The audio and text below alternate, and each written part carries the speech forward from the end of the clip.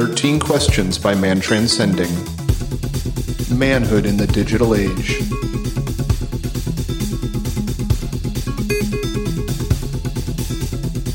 Welcome back to another episode of 13 Questions. This time we have Chance Garton with us for the interview. But before we get to that portion, I have with me, as always, Adam. Adam, how are you? Phenomenal, Bill. How are you doing today? Pretty good, especially after talking to Chance, dude. That was an amazing interview, as always.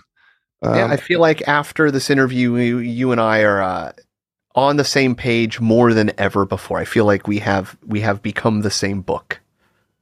Yeah, it was definitely like a lot of it was cool. You guys will enjoy this one a lot. I reached out to I found Interverse is also a part of Interverse podcast is Chance's podcast, is part of Alt Media United, which is a conglomeration. It's a completely voluntary organization that Mark Palmer Steves Jr. kind of oversees, right? So we're all kind of in this collective. 13 Questions is a part of Alt Media United. So is Interverse, and there's a page where you can connect to, find out all the other podcasts that are also in this kind of collective. So I reached out, found Chance, and checked him out, and reached out to him, asked him to come on the show, and of course he said yes. We talk about it a little bit towards the end of the conversation, but I'm loving his Telegram community. That seems to be pretty popping. So yeah, it was a great interview. We just jumped right into the deep end, like right off the bat. So I guess I'm not even going to try to speculate or try to talk about that during the intro. We'll just save all that juicy bits for the interview section. Adam, you had a little piece of housekeeping that you wanted to address, didn't you? Oh no, not per se housekeeping, but in relation to the guest, he just kept. I don't know how to put this. It's something that he mentioned, or the way he was speaking. It reminded me and made me think very much of David Lynch and him speaking of transcendental meditation, and I keep thinking back to, he did a video. We actually did, Andreas, the previous guest that we've had on 13 Questions, came on my other podcast, Cat in the Box, and we did this deep dive. I found so many crosses and correlations into remote viewing and into transcendental meditation. But into this episode, I kept getting brought back into it, the as above, the so below, the finding yourself, going down in, and point is, I was very much reminded of this, and David Lynch has just recently came out in the news. He's doing this initiative in which they're going to be teaching transcendental meditation to people. It's a $500 million fund that is being created to do this, to teach people at colleges and university. And it is such an amazing thing to see a person like David Lynch, who speaks very highly and often of the importance of this in his way of thinking, and how it's changed his life, and he wants to bring that to other people. So yeah, I wanted to put that out there. I will definitely be finding a link and putting that into the show notes. And the same thing to link back to that podcast. If you're interested in transcendental meditation, it's something that I'm incredibly interested in, but have never found a practitioner to lead me into it. So I'm completely rambling here.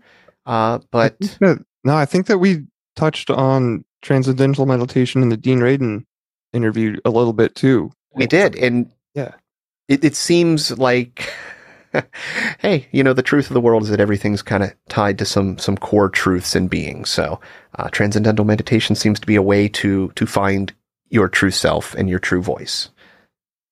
Now, isn't there some kind of like critical mass number that if a certain amount of people do this, that it will then have an effect on globally, and it's something to along consensus the lines reality, the square root of prayer in groups. The power of 8 is more powerful than the power of 1. So there has to be thresholds. There is the 100th monkey syndrome.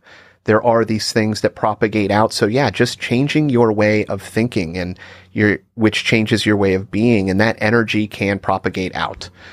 So I'm probably sounding like I'm speaking in certitudes here, or a word that I don't know, but certainly means something that's certain. Well, I'm certain that you have the gratitude jingle up and ready to go. So, do you want to do that real quick before moving? Gratitude, gratitude, gratitude, oh, gratitude. Gratitude, gratitude, gratitude, oh, gratitude.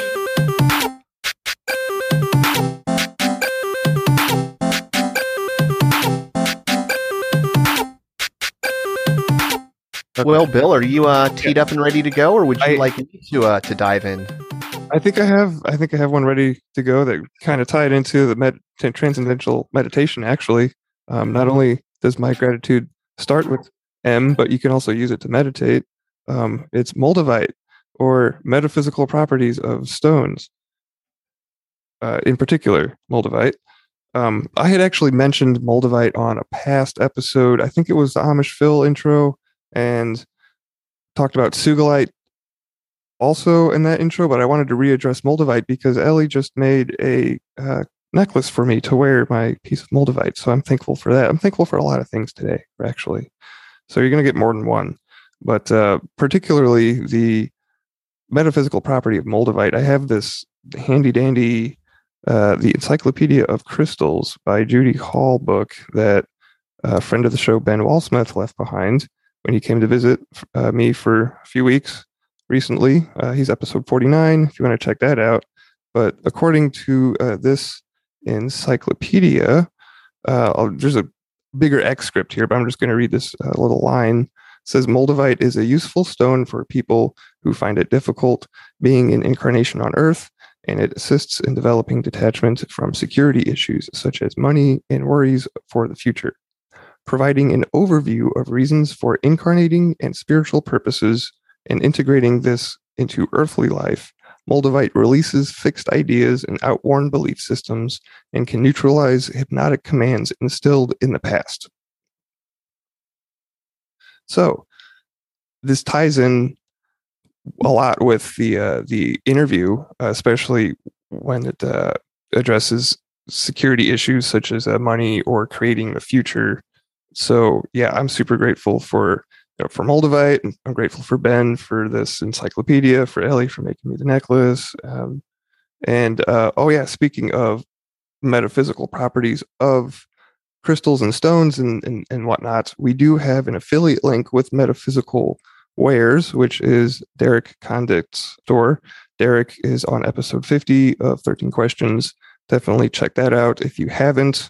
And if you're into stones and crystals and such, use the link on our website to get to Derek's store and buy some goodies, and you'll help support the show that way. So yeah, that's my gratitude segment. I'll stop talking now. What is your gratitude? Mine feels decidedly different and selfishly worldly, especially after the conversations that we've had today. But in a world where I spend my mind diving and spending a lot of time on these deep questions, the as above, so below-esque questions that pretty much center around that and then branch into every aspect of life. And one of the things that I love is not distraction, but focus that can improve skill, in which that skill can be seen other places and then can affect other places of your life. And this probably isn't a good way of explaining it, but I've recently dived back into playing video games, and one very specific game, Halo Infinite. And when I was gifted this Xbox, my controls, the new system, I mean, last time I was on joystick and on just like an N64 controller, which I still have in here and play occasionally, but a single system. And when you go to having your look and movement be different, my brain was not mapped, not wired, not connected to do this well. And so I've been getting better and better and able to tweak and hone my controls in to be more sensitive and becoming to finally at the point where I'm mastering this. But what I've also seen is other aspects of my life where I challenge myself. When I'm moving around, if I'm holding a pen, I'll be throwing a pen between my hands and trying to catch it, closing my eyes, making it more challenging. And I'm finding that those little things, the motor skill of being able to do that, has improved along that same skill threshold. My typing accuracy and speed has excelled in that same direction. And I love to see this as above aspect, that this lower fine-tuning skill is impacting these other things that I do in life. And it makes me wonder and think how far those things go out. In the way of the seven rings, the idea that to excel in one thing, you must excel in other things. And so from the very worldly aspect of challenging myself within a false reality, a world in which I'm in that same false reality with other people, but somehow that is impacting my physical ability to interface with the world around me in a more efficient way, whether that's mental, physical.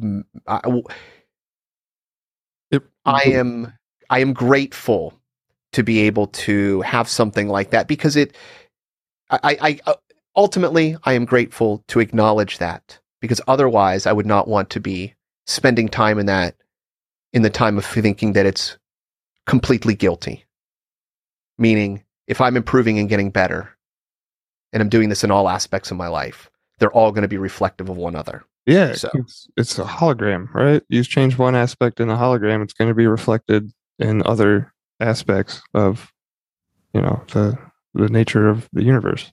But it reminds me of our last interview we had with Miguel Conner in Changing Habits. Like you're observing the process of what happens when you change one little bit of something in one spot, especially in relation to a habit, and then how is that reflected in all the other facets of your existence, right? mm-hmm. It's awesome. But yeah, check out the Miguel Conner episode if you haven't done that yet. And Send in your audio, be part of the show, ask questions of your own friends. If you want to do it, ask us more, send us your guest lists, ask us questions, add to the list. Tell us your experience. Tell us your story. You are a light into the world, and shine light upon those things that you want to see grow, because plants will not grow without that light. And that's us. That's this community. So if you have somebody in your life that you know that you want to ask these questions to, you should. And if you want to record it, then and share it, that knowledge, we should do that too. so if you are finding value from anything that you have heard here today, please consider sharing the show with other people so that we can get the word out and reach more listeners and expand our audience. And if you would be so inclined as to donate monetarily, we do have a PayPal option on the website available for one-time donations. That is also an option for you to give back to the website, to give back to the show through the website. You'll also find all the affiliate links that we have on the website, which now, speaking of affiliates, we do have a new affiliate with Aura Cacao. So if you're a fan of cacao and doing it ceremoniously and with intention, definitely check out the episode with Jonas Ketterl. It's definitely one of my favorite ones so far. And besides that, I think that's it, and you're going to enjoy this episode. Yes. Thank you for joining us for 13 questions. It's a really fun one. 13 questions with Chance Garton.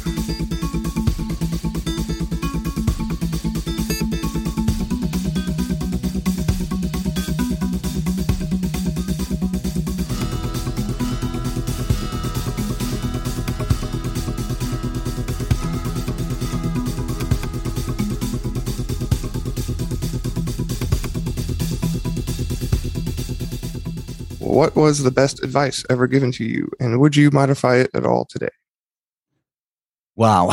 when it comes to these questions and it's like the best or the most ever, things like that, the answer might change from day to day, but I couldn't tell you exactly who gave me this advice or where I heard it. I would say it is most important in life, though, in terms of advice, to truly follow your highest excitement. And what does that actually mean? What does that look like? To me, I've kind of modified that statement for myself. And it's something you can kind of ask your body, which is that if an option is coming up and it is not a 100% hell yes, then it's actually a hell no. So that is like the metric for following your highest excitement. And you can live your life that way. You can actually follow only what is most important to you and the most fun. Really, fun is a big part of excitement, if that is a better way of putting it. So yeah, if you are able to follow the highest excitement, if you're able to say no to things that aren't 100% hell yes as much as possible, and nobody's going to be perfect about that, you can see how universe will actually modify its offerings, and your boundaries that you've set will generate an entirely different life experience for you really quickly. So if it ain't a hell yes, it's a hell no. Do you have any like different or a favorite modality to help discern what option to take, like flipping a coin, or is like, how do you just ask your high self and wait for an answer? Like, how do you get what's your process, I guess is what I'm asking. Well, I guess you could go with the old classic, if it's a multiple choice, your first answer is your best answer. That often could work. But the journey to getting more in tune with your intuition is something we are continually progressing upon. And there's never going to be like a point where necessarily you've perfected that skill. And life is always going to offer options. But another good way of looking at it is, why are you doing a thing? You doing it out of care, which is a function of love and self-love? Is it something that makes you feel like you have more possibilities, infinite possibilities? A way of thinking about it is like, if you're ever in a situation in life and you're feeling like there's only one way that you can go and you're worried or scared about any other outcome, you might want to reconsider your course, or at the very least your mindset and perspective. Because when we're operating out of love, and when we really love life and we're really in that hell yes flow state, our minds tend to give us, instead of monkey mind chatter, a stream of the infinite possibilities as options in your mind. Like, I could do this or I could do that. And you just start rapid fire in the flow state, having all kinds of ideas that are exciting. And at that point, it almost doesn't matter what you pick, because as infinite beings, we're going to get around to experiencing it all eventually. But if we're feeling really limited, if we're feeling uninspired, that comes across on the mental plane as, self-defeating chatter or restricted feelings of, I don't have options. So a good way to know if you're in a good perpetual flow state of synchronicity is to have your mind offering options and imaginative possibilities instead of feeling restricted or limited. I like it. So what I'm gathering is, by allowing your mind to play out certain scenarios, not being restricted by limitations which you may impose on yourself, that gives you the freedom to kind of move beyond what you thought was a limitation to begin with, and kind of check that option, be able to assign a value judgment to whatever option you're considering at that time. Does that make sense? Yeah. A simple way of putting it is that love is the force of expansion, and it's our natural state to expand.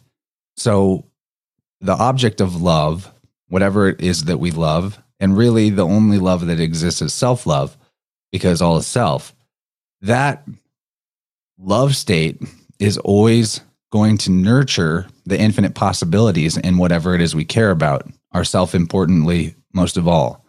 And the fear energy is the opposite. It's the restrictive, constricting force. So whenever we're in fear, we tend to collapse our potentials down to just one outcome, and that's what has to happen, or we feel like we're not going to be okay.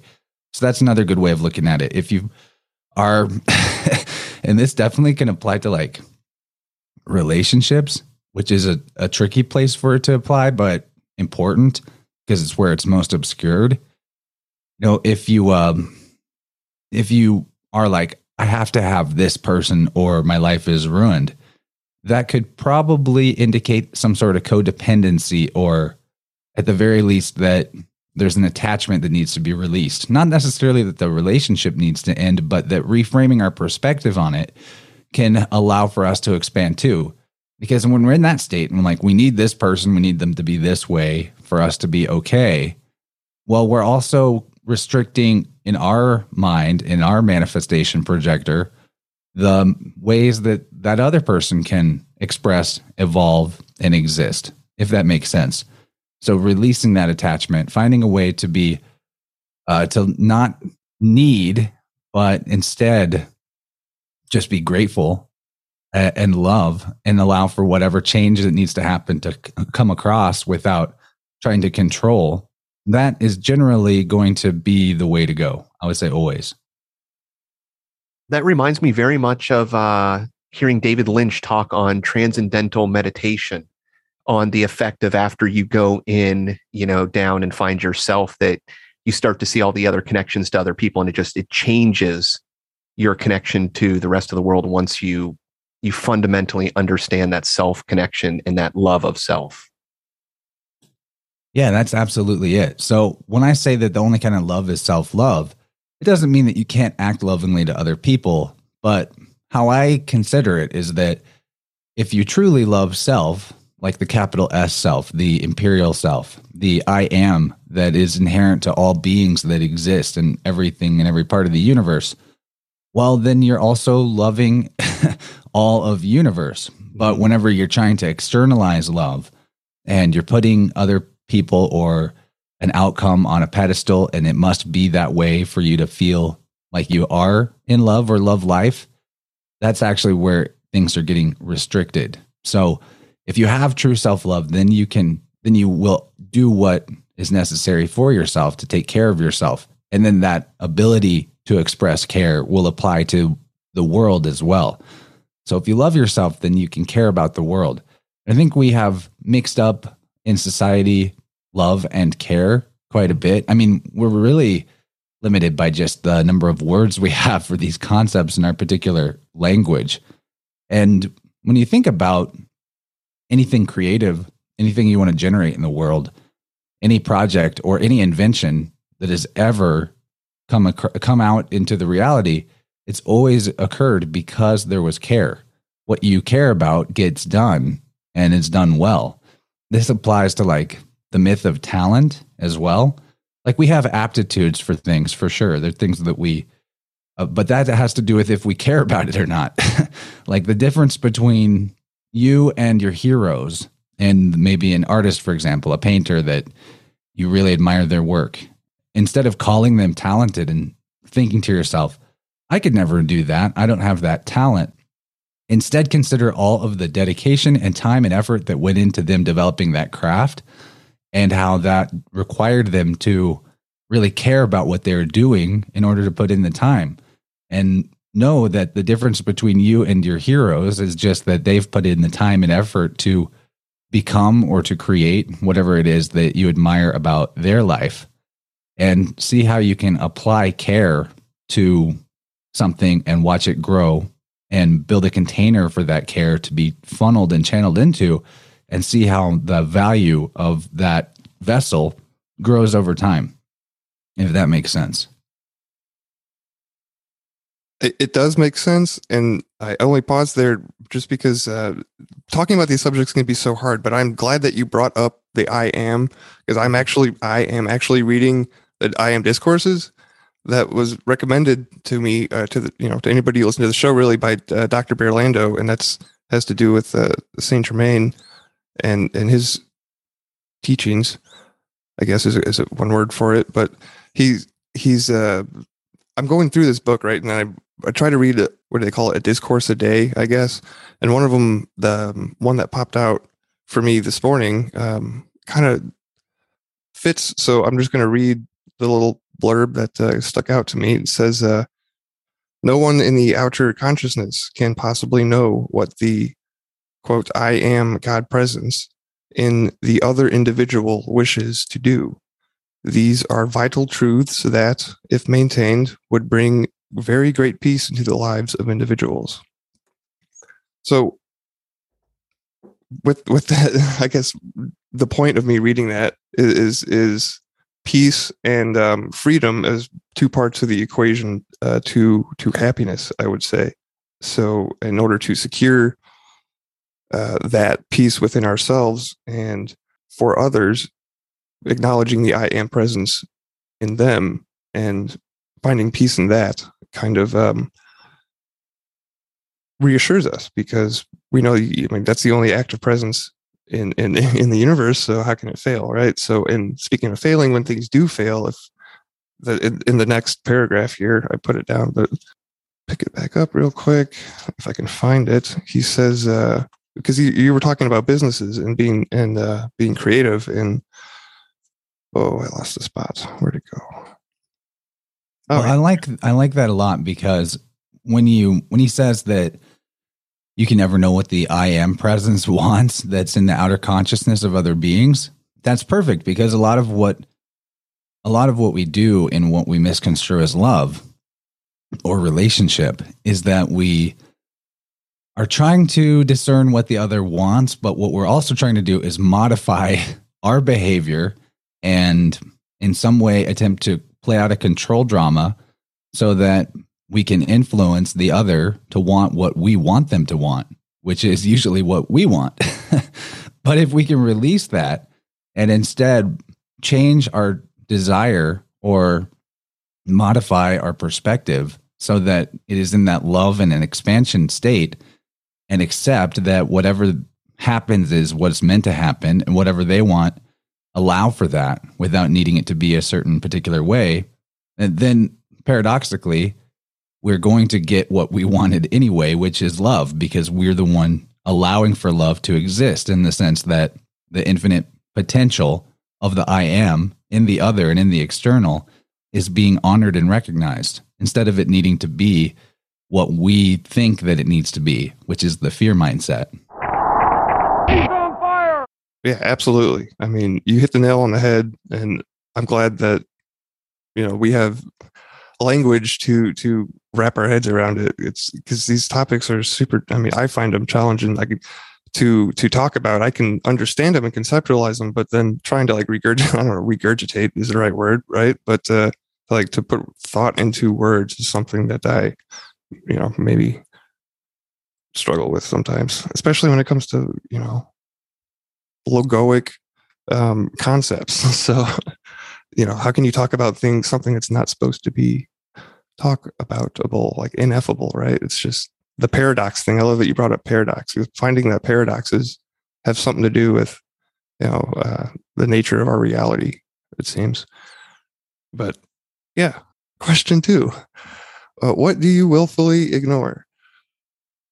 This is a tougher one to answer, but I think it actually ties into the first question pretty well. So I have a tendency, because of everything we just talked about in the first one, to sometimes actually not voice my preference or my boundary about things. And that can be important too. So it's all right to have preference in a sense, like, you can express what it is that feels like the most exciting option to you, or express to another being in a relationship how much they mean to you or what you hope for out of that relationship. And that can be done in a way that isn't limiting. But sometimes I have a tendency to ignore expressing those preferences because of my, on the other hand, like in terms of question 1, my intent to not limit or not pressure or not manipulate a situation or another person. So there is like a fine line and a balance, because if we're leaving things unexpressed from within ourselves, that can be its own form of constriction. Absolutely. It is. I can relate because I mean, I'm finding it. As you can tell with this podcast, right? My throat chakra, I guess, is blocked. There's having expressing our preferences and needs can be difficult and uncomfortable sometimes, right? So I can relate. Yeah. So how old are you, Bill? 33. Hey, me too. Yeah. Cool. Just turned 33. Awesome. So actually, in terms of development of your spiritual centers, the ages between 28 and 35 are about developing throat chakra. So maybe to reframe it for yourself, instead of thinking my throat chakra is blocked, because that belief actually sets up the energetic situation for it to be true. Maybe reframe it to yourself that my throat chakra is currently under renovation and development and upgrade and improvement, if that makes sense. So instead of seeing it as blocked, think like every time that you feel a little bit of friction and expression, go into that. And even if it takes time, even if it takes a moment for the expression to come through and come out, instead of thinking, oh man, I'm blocked right now, think, okay, this is a moment of I'm adding another piece to the jigsaw puzzle of the perfection of this part of my being. Yeah, dude, that's super helpful. Absolutely. Reframing it, reauthorizing it. I should definitely focus more on that. And I didn't know the thing about the age range. So Adam, just out of curiosity, did you have any, experiences with like, I don't know, finding your voice, I guess, between, what did you say, 28 and 33 or 35? What? Yeah, 28 to 35. Yeah, probably. Probably. I have to see when Friends to Know first aired, but yeah, there was certainly a prime time in there. I've always kind of dabbled in radio and different things, but that's really, really when I started jumping in deep. So yeah, I'd say so. What's cool about throat chakra is it's more than just about expressing your emotions, expressing truth. It has a lot more superpowers involved in it than that, because what we can do with the voice is very tied to the logos itself. So like advanced ideas about the throat chakra that come from, say, like Peruvian shamanism, say things like that the throat chakra, once it's really fully developed or further developed, it actually has superpowers involved in it, from everything to like altering or manifesting reality in the way that is in alignment with your highest truth, as opposed to just expressing your highest truth. And even things like becoming invisible. I mean, maybe not literally, but learning how to exist and express and shine and radiate in such a way that you're not drawing a spotlight onto yourself from forces that are against your highest good. And that's a tricky dynamic to explain, but it has to do with the purity of intent in what it is that you're setting out to manifest through your logos, through your speech. And when in full alignment and with the rest of your energy centers also in strong alignment, you can do very powerful things without the resistance from, the powers that should not be. And it has to do with a good way of looking at it is you can do anything in the world that you want. You can change the world in any way that you see as best and fit, as long as you're willing to let other people take the credit.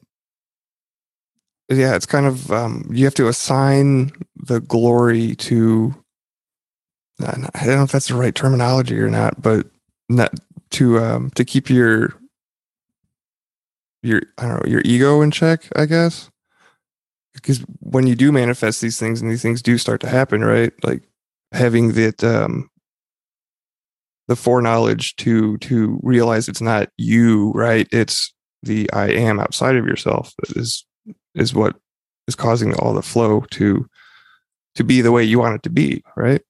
the I am that is within and outside of yourself. And paradoxically, it's not really outside of yourself because all of the external is in the mental plane. The world is in your head, not literally your head, but within your consciousness. So part of that collapsing the wave particle duality thing about spirituality that is important to this journey is realizing that it's safe to assign the credit, so to speak, to God or to Source or to the Supreme Being, but not to do that in a way that limits yourself by creating a separation between yourself and Supreme Being. Instead, recognizing that Supreme Being is not a noun, it's not a character, it's not something or somebody out there. It is the I am. It is the sense of existing that permeates all of reality. It reminds me of another part in this book. I'll just touch on briefly without reading it. Saint Germain was talking about how the O-M versus the I, or the I am, and the differences between the two. And the Om is kind of lacking the creative aspect that the I am encompasses. And if you get, I guess the way I would kind of explain it is, if you get to the end of the Om chant, you still have the M, like the Om, that tone, right? You can do all the vowels and cover all the bases, right, with the I am, and still get to the same place as you end with the Om. But you're adding in that other aspect, which is yourself, right? Where you're including yourself in the I am. So is that kind of jiving with what you were saying? Does that make sense? Yeah, it does, because we're talking about the principle of gender now. Hey, listen. The Om and the I'm, they are the white and the black of the yin yang, right? You have the I and the O. The I is the pole and the O is the whole. We're talking about the generative principle here. We're talking about male and female. And so the I'm is more of the creative force, is the yang energy. I did that. I'm doing this. The Om is like the container for that. It's like the feminine. It's the vessel. It's the womb. And realizing that whether male or female, you have both components within you. I'm Om. That's kind of the collapsing of the duality. And the M is interesting just because it's like the only, as far as I know, it's the only letter or consonant sound that you don't have to use your tongue for. Right? So it is about that spaciousness and that openness inside in the throat chakra, mouth hole area. And M is also interesting because it's the 13 in terms of gematria and letters. The 13 being the 12 of the archetypal zodiacal construct around the one, which is the sun or the self or the conscious mind or ego. So I'm Om is like saying that is helping your ego realize that it is not separate from either side of the generative principle. And that's amazing. Like, thank you for sharing and pointing that out. I've never thought that before, so I'm pretty glad to have come to that realization just now myself. Thank you. Yeah, I guess Saint Germain's helping us out, right? Adam, do you have any thoughts? No, it's just, nothing offhand. Okay. Question number 3. What book has been most influential on your life and why? Well, I've read a lot of books, so that's a tough question. Is it okay that 2 are coming into mind right now? Yeah. Okay, so one is definitely a classic for the New Agers out there. Not that I self-identify as a New Ager, but it's definitely part of that zeitgeist. Have you read the Celestine Prophecy? No, but I watched the movie like 2 weeks ago, and I have the book like right below the shelf, like right here, right in front of me. So I've never seen the movie. I can't speak on how well it captures and conveys the spirit of the book. And, the book isn't perfect. There are some cosmological things that are a bit mainstream that I don't agree with necessarily in the story, but that's forgivable because almost everything out there follows the same general cosmology handed to us by scientism to a degree. But what is really useful about that book, or what was for me in my life, and has continued to be so because it comes back around perennially at different points in my journey, is the following of synchronicity leading you to your spiritual truth and to like. So that book has so many different insights. It's all about these 10 different insights, and it leads the reader from recognizing that everything that happens in their life is part of synchronicity to learning about building up your energy and the realization and truth that to get the synchronicities into a place of being exciting instead of kind of dark and unfortunate misfortune, bad luck. The key is to build up your personal energy, and it gives some good tools and practices and fictional but real world things that one can do to build up their energy. And once you build up your energy and hold more of that self, of that light in your vessel, then the synchronicities will flow more quickly and be more exciting and eventually lead you to what is probably the most important component of the book. And that is to remember the question. What is the question that you incarnated into this life in order to answer? And it's going to be a question that's personal and unique to you. Maybe other people are also working on that question, but it's something that no matter how far in your journey you go, you will continue to reveal more insights and more ways of looking at that personal question of why I'm here, what I'm here to solve, what I'm here to do. And that one question is expansive and infinite. When you look at everything in universe, especially if you're considering it as an electrical universe, we have this pattern of dendritic growth, like how a tree branch, it starts as just this one line and then branches come out of it and then branches come out of that. Or like the way that a pattern of lightning striking from cloud to ground has these dendritic branches, or the blood vessels in your body looks like this. It's across the board. This pattern's everywhere. And questions are like that, because if you ask a question and you look for the answer or you find an answer, that answer actually leads you to more questions.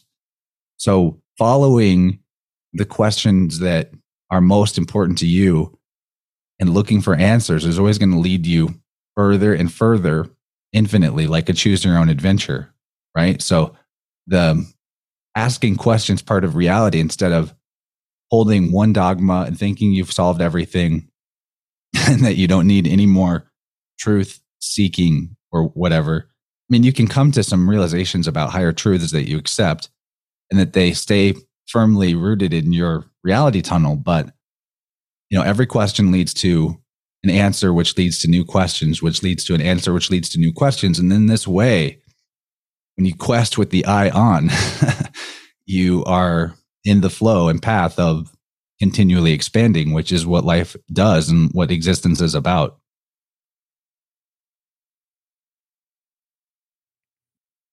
Yeah, I love it.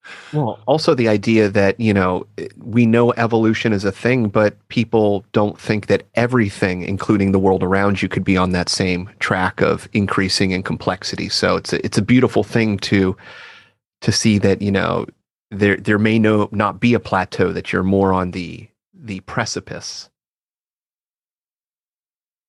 That sounds good. Yeah. There's always more climbing to do. Life is kind of like a game of chutes and ladders. It's infinite stairs going up, and you could also ride the slide all the way down. And sometimes, paradoxically, hitting what feels like rock bottom actually punches you through to a higher level at the top. Not that you should necessarily seek rock bottom, but there are some paths out there where that seems to be the goal. Well, rock bottom's going to give you a different angle of view that you wouldn't have before. So it's one of those, you know, as above, so belows that. Yeah, the bottom is the top. Yeah, exactly. You can always, your parents can teach you what to do or what not to do. And you can take the best of both situations. So, you know, it's the same flip side of the coin. Yeah. And the whole concept reminds me of like Indra's web, that idea that really what we are as beings and consciousness are explorers of the void. That the pleroma, or the all that is also a void, because in the undifferentiated state of oneness that we come from, it might as well be nothing as much as it is something, in the sense that if there is no distinction, definition, or differentiation, then there is no thing, no thingness, right? And so there's the paradox, and a big part of spiritual path. I mean, there's many books I could talk about that have been most influential to me. Another one would be Straw Man, The True Story of Your Artificial Person by Clint Richardson, where he talks about how he talks about many things. It's a huge book, but he talks about how nouns do not exist. There's no such thing as a person, place, or a thing. And that is a very helpful conceptualization spiritually, and also as it applies to the legal realm and legal sorcery that has been keeping humanity living in the belief, the false reality of separation from nature, which is impossible. We are nature, so we're never separate from it. But if we believe that we are, if we create these separations in our mind, then we'll act as if we are. And so functionally, it is similar to being separate, even though we're not. So we're, as explorers of the void, what you said made me think about this, how, you can see other beings show you what to do or what not to do. That's kind of what the whole journey has been. Every ancestor that's ever come, and even what we're doing here, is we are spreading like that dendritic pattern across a great and infinite chasm. And our DNA is like this bridge of information that shows us what is over here or what's over there. And we're mapping out the infinite, which is a never-ending process. Absolutely. Not too many people, I don't think, know about the Clint Richardson Strawman book. You're the only other person that I know of, I've come across, to have referenced and known about this book. Like, have you read? I bought it years ago. I've never read it, I never finished it because, it's huge. Did you read the whole thing? I think I've read about 700 pages of the 11 or 1200. Wow. So I have not read it all. Although, I'll get to it eventually. It's kind of more like a Bible to study rather than something to try to sit and power through. Yeah. But I've had Clint on my own podcast about, 4 or 5 times. Really? And he's a good buddy.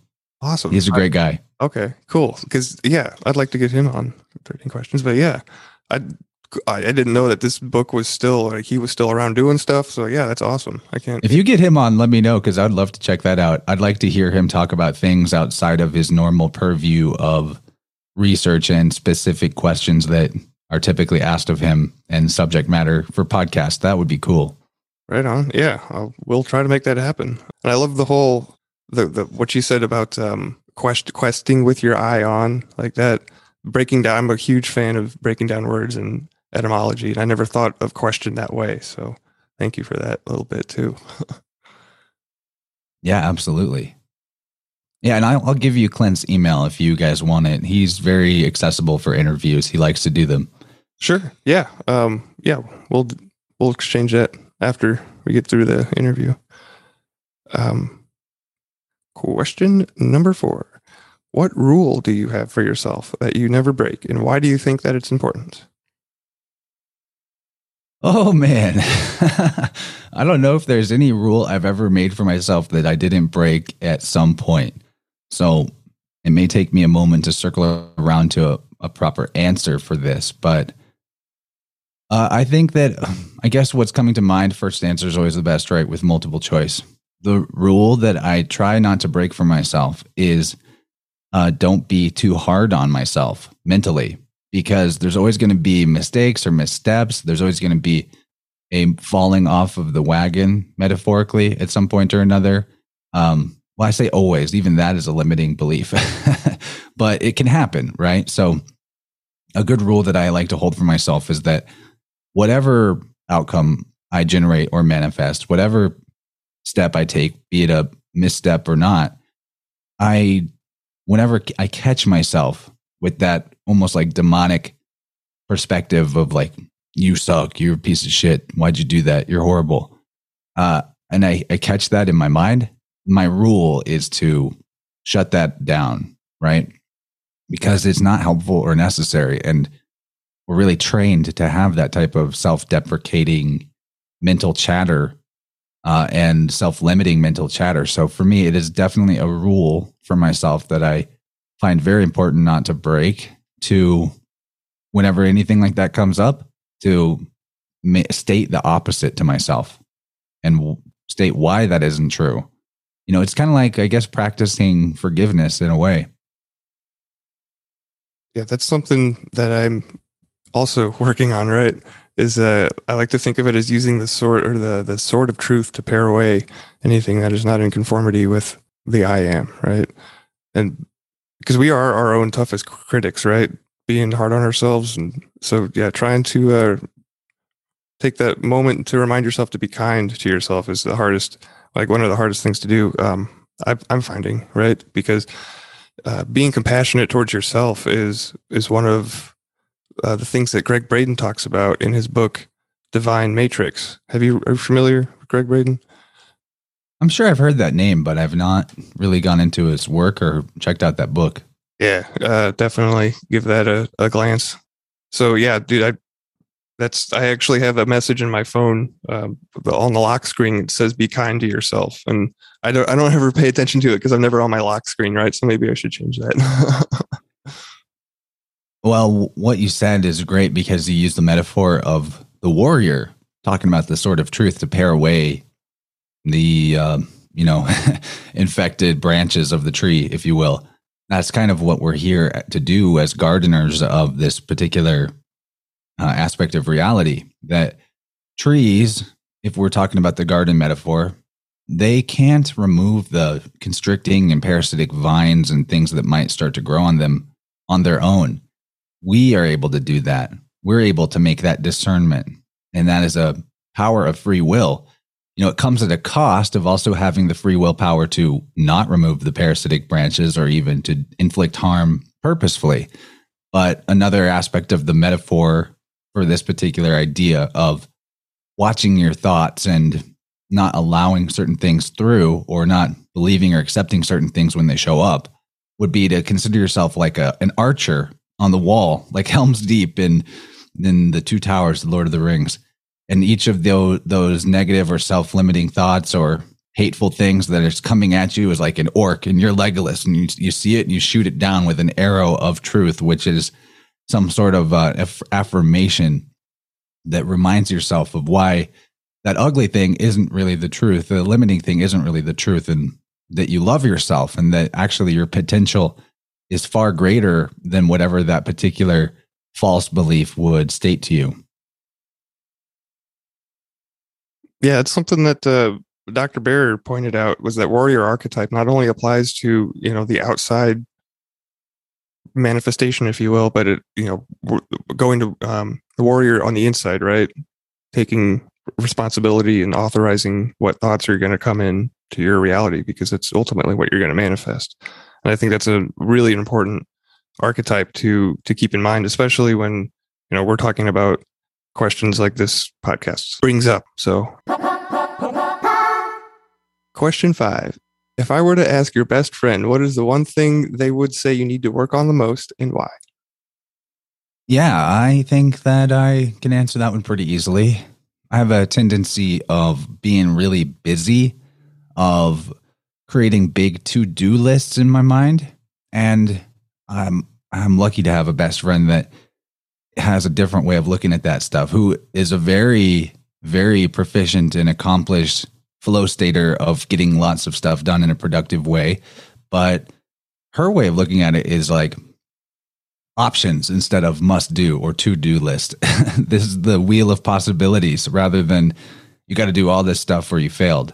So I've learned that it's really easy to configure your energy field, your energy body, into the pattern of overdoing it, of doing too much or feeling overstretched or overreached.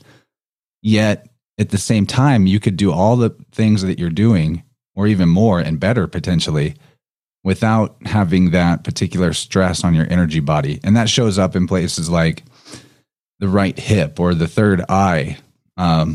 We haven't touched on this, but I into sound healing and using tuning forks to help people balance their auric field and their chakras. And so there are certain places in the energy body where this particular like busyness thing shows up, where we feel like we're overly stressed by how busy we are. And a recent client actually like helped me learn how this dynamic applies to the third eye really well, in the sense that, you know, he's an achiever, very much a big overachiever. I say overachiever, but not in a bad way, but maybe comparatively to most people in the world and what they get done in a day. And I'm all about that go, go, go lifestyle. I have an Aries sun, so I have a lot of that do stuff energy, but it is self-sabotaging and self-defeating to feel like you are lacking or failing by not being able to fit all the things that are on that mental to-do list into one day.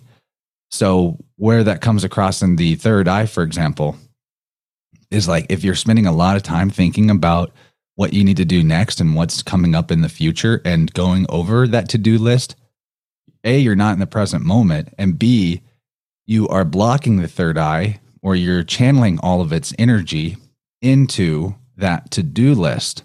Whereas if you could relax and let that go and just be in the present moment and do, you know, what is best and most exciting for you in that moment, and trust that your mind is going to remember the to-do list, or maybe externalize it into create like a pie chart of how you would ideally maybe divide your day, or what options you have for the day, and maybe make the pie chart divided based on what is most exciting is a bigger slice of the pie chart, something like that.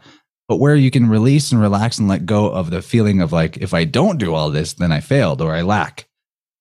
Because then third eye energy can go back into the imaginative aspect of what it's really meant to be doing, where then you're allowing for possibilities rather than constricting yourself down to one outcome. And that brings us back around to question one, you know, the difference between constricting yourself with fear of lack or need of something to be a certain way versus allowing yourself to be in love with the moment, which is all that is. So you're in love with the existence and not worried about if you're going to get it all done.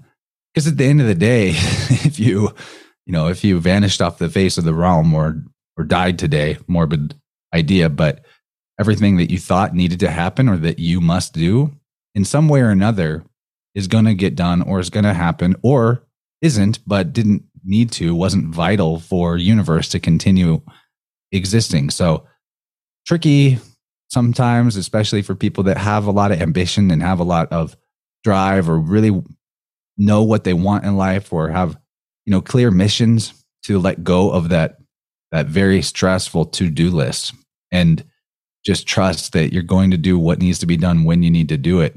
But that is big advice for me, very important and helpful for the friend I'm thinking of to be in my life, because I get that energy from this friend without even needing to necessarily discuss it. It helps me relax and let go of that particular pattern, although it is a strong pattern for me in particular. Yeah, I love the reframing of the to-do into options. Like just that shift in words relaxes, like takes off so much more attention, or, you know, because it's not like to-do, you know, just the phraseology is not even the right word, right? But it's casting spells with words, and they get, you know, certain connotations entered in your brain, and it becomes something that you're obligated to do instead of options, right? Yeah, it's like instead of to do, can do.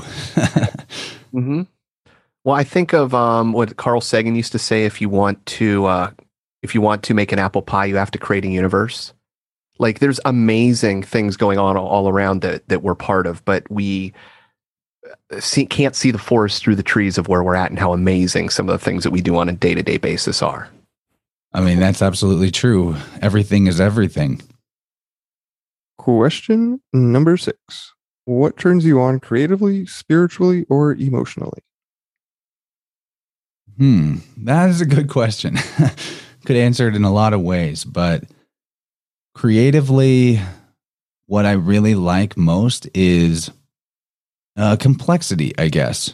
I like a lot of details that make up a whole. Like my particular style as an artist is one that doesn't necessarily have like traditional skill in terms of like realism or making things look like they do in quote unquote real life, or impressions of things that other people make that are perfect and exact. I like the idea in terms of creativity that what we're putting our creative energy into in the form of time and attention, the more time and attention we can put into one particular container or vessel or an art piece, art project, the more that energy will become, will live in that vessel.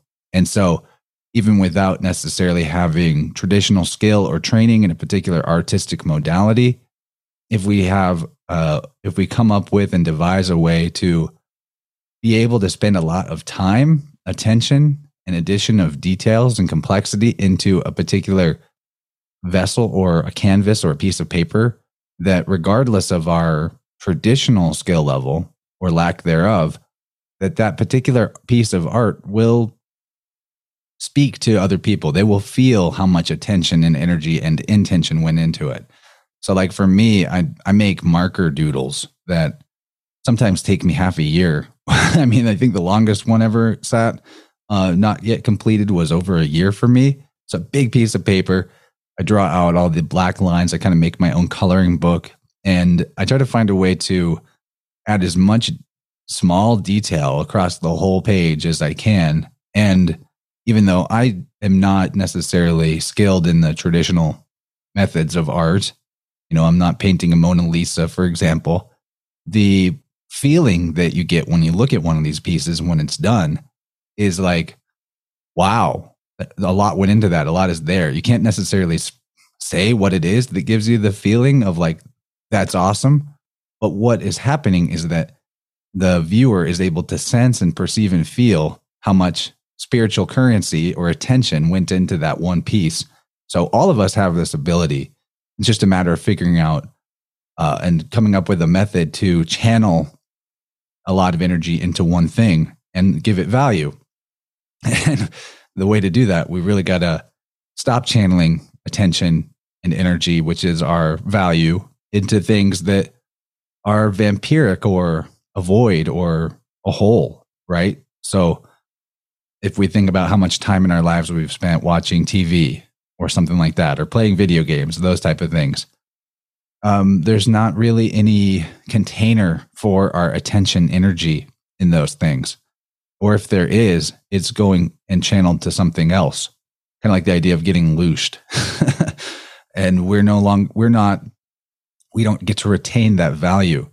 So when it comes to like a canvas, though, you could have that painting 10 years from now. And when you look at it, it's actually going to have increased its value. So all the energy, all of yourself that you poured into that thing, you get to keep, and it appreciates over time because you appreciate it more over time. You look at that and you go, wow, I'm glad I made that. But you don't necessarily go look back at a TV show you watched and think 10 years later, wow, I'm glad I watched that. You're not getting that energy back. It's not retained. So for me, it's really spiritually exciting or creatively exciting when I see other people's investment into a container for their spiritual energy or currency, that they were able to lock all that energy into a thing and it appreciated, and I appreciate it. And that applies to all kinds of stuff. I mean, making a podcast is like that. I think I have over 300 things on my RSS feed at this point for Interverse, different interviews and such, and all of them are still there. None of that spiritual currency or energy is lost over time. And I appreciate more and more that I started it when I did, because now I'm where I'm at now. And all that foundation that came before was required for me to get to the level of complexity and enjoyment that exists within this particular vessel for my attention as it is now. Yeah, I love that you brought up podcasting, because that's exactly how I feel about 13 Questions. Is there's a vessel for not, just my spiritual journey or whatever involvement, but it's Darren and Graham had this vision for it to be open source, and so if everybody can participate in it. So the creativity aspect that goes into collaborating and the behind the scenes aspects of producing and finding art and whatnot, the whole journey of what I've experienced so far has been just amazing, because I feel like this is not just a vessel for one individual. Like, one person didn't start this, right? There's like a community that got together and decided that, hey, if we could ask these 13 super good questions to all these interesting people that we've talked to and found out so far, like, where could we go? Like, what could we find out? So I love that you ended it with podcasting, because that's my passion too. So yeah, exactly. I'm glad you guys are doing it. This is a cool format. Yeah, it's just evolving as it goes too. It's ever changing, it seems. Oh yeah, and you got to leave it room to do that and grow and evolve. Our creations teach us more than we could ever expect before the onset of the creation, right? How do you mean? Well, you can look at it like the way that people who have children, which is a very high level of creation, they learn from their children things that they never knew that they needed to learn. I mean, in fact, some beings come in as the child to certain parents, and they already have certain things about them that the parent needed to witness in order for them to grow and learn and evolve. Or when it comes to a project that is in the physical realm, like making a podcast or painting a painting, in order that by the end of it, we'll have learned things about ourselves or learned skills that we didn't expect or know were going to come about. So the creation itself teaches its creator more than we could ever really assess or comprehend. And I think that's part of the reason why Supreme Being creates us, why we as the created exist, is to teach the creation. And that's part of that questioning and finding answers and the new questions. We are a function of the expansive force of love, which is existence itself, which is life itself. I mean, absolutely. And to speak on that, and just because I think the creative aspect is alive in all of us, and in order to foster that and help facilitate that, I just wanted to emphasize the open aspect portion of 13 questions. I know we don't really facilitate it too well or talk about it too often, but I think that being able to, just for me, like being able to go on this journey and come how far I have so far, like to inspire other people to take that action themselves and to go out and do a recording, and see, within that process you're going to learn something, right? I don't know what it is, but it'll be fun, right? So I just find it it's inspired action and creativity is something that is squashed in modern culture, because we have these things that entertain us, right? They entertain, or entertainment, if you break that down, they enter into our minds and they contain it, and then they hold it, right? So they hold it. It's mind control, basically. And so when we're able to funnel that creativity into projects like podcasting or whatever, that's you're expressing yourself that way, and that's what we're meant to do, right? Is to create. Yeah, no, for sure. Question number 7. What was the most embarrassing or humbling experience of your life? Well, this is a hard one to answer because to really be truthful, it's quite personal, but I guess I'll go ahead and explain it personally. I used to be married, right? And I was led into this relationship through what felt like synchronicity, and I followed into the same trap I think that many men do in today's world of this sort of savior complex of, I call it the Messiah-ops, because it's the Messiah psyop that is prevalent throughout the world. Maybe we could talk about that at some other point. But for me, what this looked like was sacrificing myself, what I need, what is best for me, and my energy into another person who wasn't ready for that level of dynamic, right? And so when it comes to what was embarrassing or humbling about it, was that for a long time I knew that it was not for my highest good. This is not to like talk shit on this other person, but I knew that it wasn't fully right. And I kept pressing forward anyway, almost like trying to save face or prove to myself that I made the right choice, or that I didn't waste all this time, energy, and effort in a direction that was going to ultimately fail or hurt me. And so what was embarrassing or humbling about it, other than the particular details about what led to the end of it, which definitely had some embarrassment in terms of pride, was the, acceptance that I needed to make this change, that I needed to set this boundary, that what I really ought to have been doing, rather than making my life about another person, was to be following my highest purpose and doing that. And we'll talk about that more, I think, down in like question number 13. But yeah, it was embarrassing and humbling, for the world to have to see that I made this mistake, for friends and family to now feel like we have to take sides between you and them, which luckily that didn't really happen. But it can be very humbling to recognize that and make the courageous decision to have a big change in direction of life, especially when it comes to something as major as, your life partnerships. For real, dude. I mean, I've been divorced. I don't think I've talked about it on more than my own episode, but yeah, it's just it's not a good process.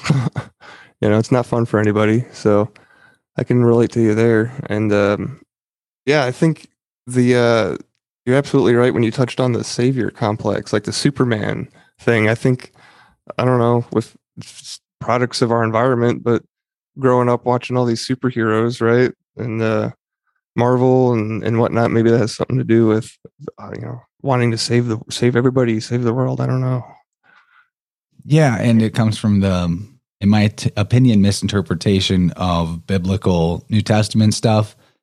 The idea that the best guy ever let the crowd kill him, and that was what made him the best, was that he sacrificed himself for the collective. And it's missing a lot of key important points of that story without, digressing too far into that. When we have that type of programming, it leads to things like, everybody gets your cowpoke. Everybody get the needle because you're doing it for everybody else. Even if even if there's possible side effects or harm that comes to you, it's worth it because you did it for everybody else. Same exact mindset applies to communism and socialism and all kinds of things where the myth of equality is perpetuated as well.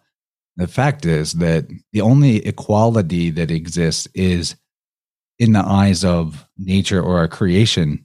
We're all priceless, as in there is no value assigned, because the value that we assign to things that is like monetarily construed is artificial value. It's subjective, it's relative, it's all of that. And we're really priceless. We're no thing. We're not a person. we're not a noun. We're not a thing. And yeah, when we look at this whole sacrifice yourself for the collective idea and the idea of creating equality through external control, it's impossible because we all are actually quite different. And what it is that's valuable about each of us is unique and cannot necessarily be put on a comparative spectrum.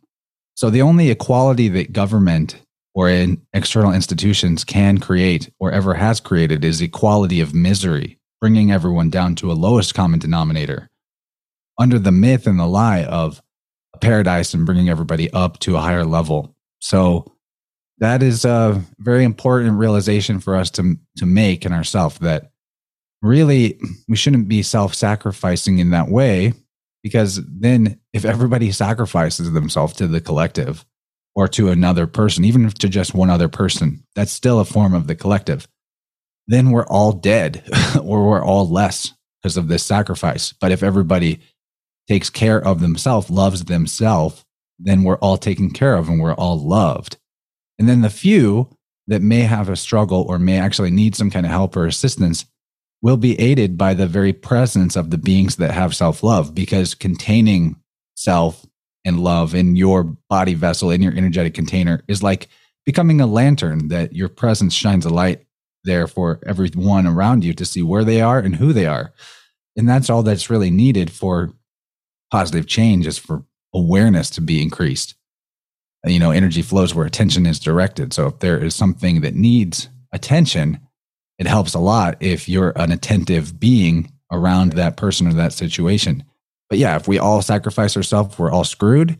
But if we all love ourselves, then we're all good. It's just that simple. Question number 8.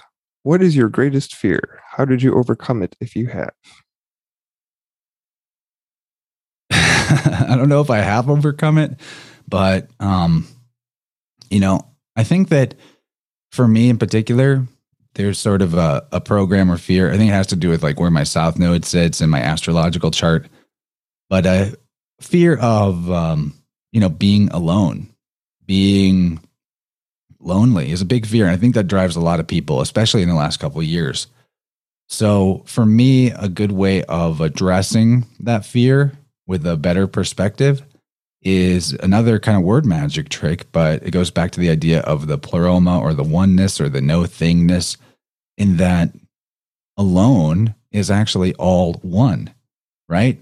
So we're always alone if we're all one, in the sense that our life force energy, the electricity that animates our individuated vessels, is the same life force energy, is the same ether that permeates all of existence, and it is existence itself. So we are always alone, but we're always all one. And so we're not really separate. There is no real separation. And then that can help release the pain or the fear or the grief of feeling lonely that the ego can get, especially in lockdown world as that happened. So that helped me a lot, is the realization that, because it can go both ways, actually. Getting closer and touching, dipping your toes into the pleromic state of oneness is also scary, because it brings with it the fear that if you attain might not be the right word, but if you reach a level of perception of what, you might call the Godhead, of the supreme being, of this whole ascension idea, which is a sticky idea, and I'm not necessarily a proponent of ascension-based ideology or ascension cults, but there's this fear that comes about that if I, wake up from this dream of reality, then everything and everybody that I love will disappear with it. And I don't want to leave all that behind. So I want to stay right where I'm at and be in stasis. So collapsing the paradox in your own mind and recognizing that alone and all one are actually telling you the same thing means that you don't have to be afraid of either thing. That why would you need to be afraid of something that is the state you've always been in, always will be, and are currently in? So that helps alleviate the fear a little bit. For real, another word trick. I love it. It's another one I've never thought of before either. The all, breaking down the all, alone to all one. So super helpful. Thank you. Yeah, it's helped me. Word magic is really great. It's so easy. It's easy in, I don't know. It just seems, I don't know. It's hard. Okay. So it's easy and it's hard because it's right in front of your face, but you don't see it all the time. Right. But now every time that I think of this word alone, right, I'm going to be able to break it down and not have that. So, we just made a spell out of something, right? But it didn't exist before. So that's why it's difficult, because we have to create these things, right? exactly. Aho. Aho. Yeah, that's just like an affirmative statement in native language. Question number 9. What is your greatest driving force in life, and how do you further it? I think the greatest driving force in my life is the recognition that we are here to create. I remember in my early 20s how I felt this kind of void within. I felt aimless. I felt almost lifeless, depressed and very unhealthy and out of shape. And it occurred to me at a certain point that maybe if I was creative, maybe if I was making stuff, almost didn't really matter what it was, that I would feel better, that I would feel less purposeless and aimless. And I got into creating art, doing big doodles with Sharpies. And I started making like hard enamel pins of different designs that I would sell to people at music festivals. And all that was really, really fulfilling, even though it was simple, even though it was, it wasn't high level art or anything. And a big change occurred in my life whenever I started making space in my daily life for something creative. And then, one thing leads to another in the sense that if you are seeking to improve your aptitude, improve your skill, and generate more and more space in your life for the flow state of a creative pursuit, that health actually becomes an imperative. You'll hit a wall of what it is you're able to achieve, what it is you're able to conceive based on the state of your physical body and your energy body and all that entails health. So for me, whenever I let creativity and just the purpose driven life of creating, being a creator, take the wheel from me, then that led me and steered me to all kinds of other upgrades in my experience, in particular, the journey of continually improving my health in whatever ways I possibly could. So definitely the single greatest driving force in my life was, and still is, when I recognized and honored that I am a creator and that we're all creators, but in the latter being a big upgrade to the idea, because, eventually when I noticed and I became a lot healthier and happier and more fulfilled in life and felt more in alignment with synchronicity, and that my spirituality was blossoming because of the fact that I was spending time creating, that led me inevitably to want to spread that message that, to me, the real spiritual path that is common to all of us outside of dogma, mythology, ideology is creativity. That creativity can be your entire guidance system, your entire compass for a spiritual development in your life. It will lead you to the places that you need to go. It will lead you to the ideas that you need to grow. And that is still the biggest driving force. And how I further it, I think I already kind of touched on this, but it's through continuing to work on myself. If you have, for example, behavior patterns, addictions, things that take up a lot of your time, attention, or energy, then that takes away from what it is that you can funnel and channel into the vessel that it is that you're putting your creative energy into. And so furthering this driving force, expanding it, necessitates that we also let go of that which does not serve this higher purpose. I love that you tied creativity to health, and then how imperative that is, because you can't create unless you're healthy, right? Well, you can, but your expressions will be limited or distorted in the same ways that your health is.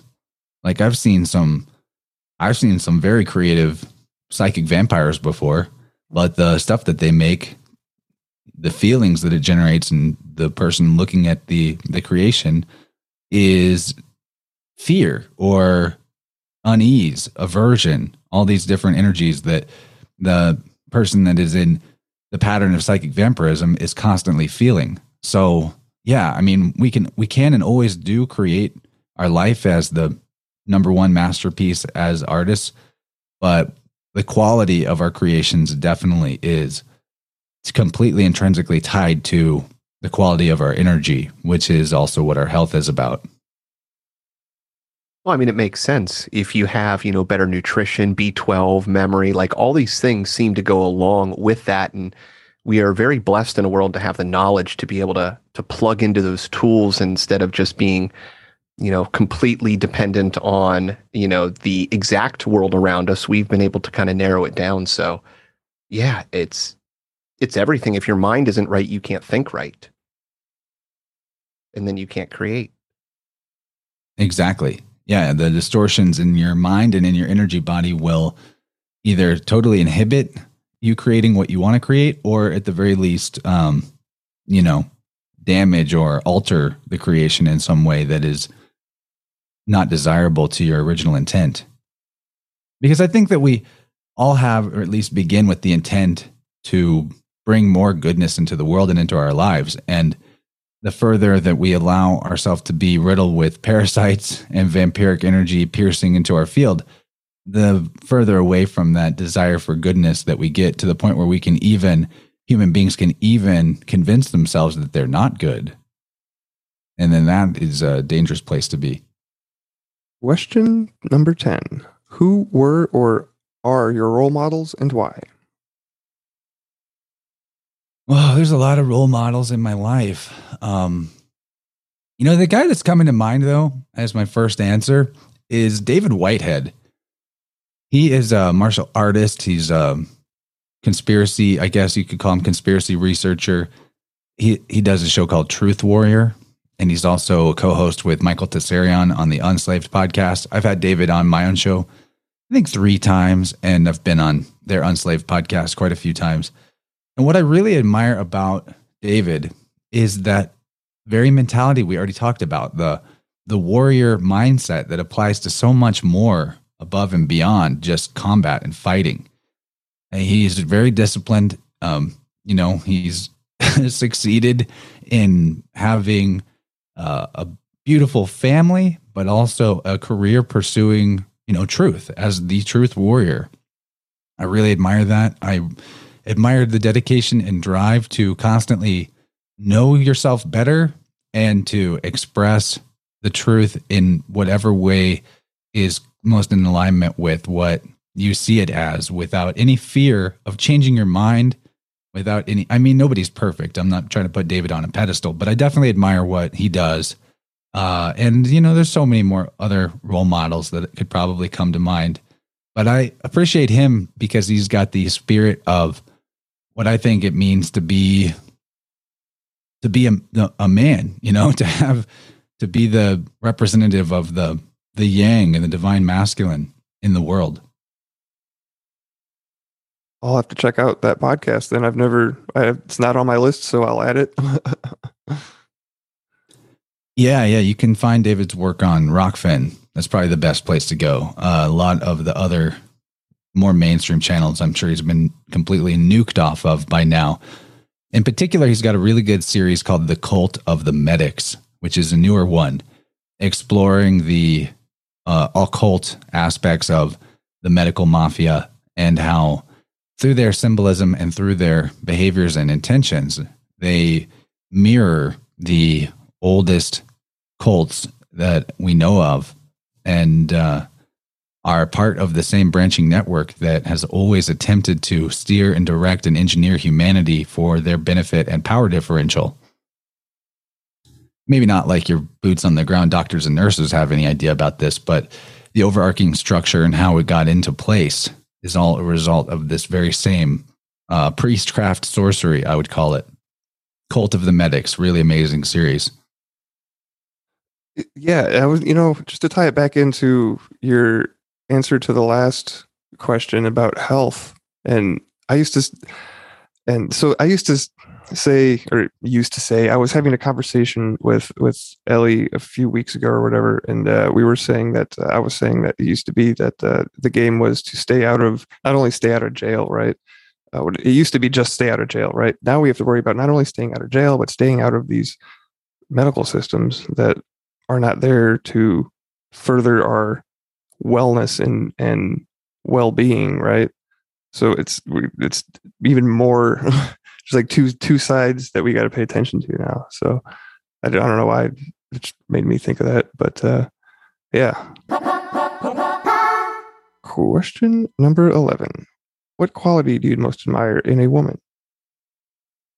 Okay, so this is a good question. I was like, how am I going to answer that? But then as soon as you said it, it popped into mind perfectly.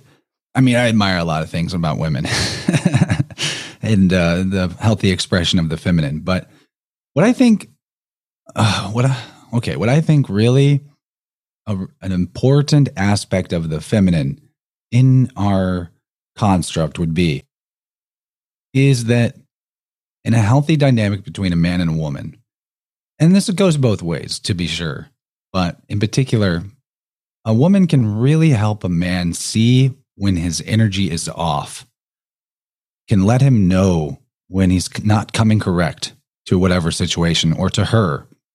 And most importantly, that would apply to like, are you following your highest purpose right now? Is what you're doing, saying, acting out, or expressing, is that in alignment with your highest purpose? Is it healthy? Is it, courageous? Is it truthful? So this can devolve into the archetype of like, I don't know, what they call like nitpickiness, right? And or negativity, that the feminine as the yin, as the black part of the yin yang, we have culturally and through language associated negativity with bad, but really it's actually one side of the battery. It's important for the battery to grow. It's also the receptive aspect. It's really negativity in its correct placement in terms of a dynamic between masculine and feminine isn't so much about, making somebody feel bad for what they did wrong. It's more about, and I think this has to do with why the feminine has the cycles of, their moon time that leads them to, not all of them express this way, but sometimes, in one particular week of the cycle, they're more, negative, right? But I think the negative isn't there in nature to be destructive or harmful, other than maybe removing that which does not serve.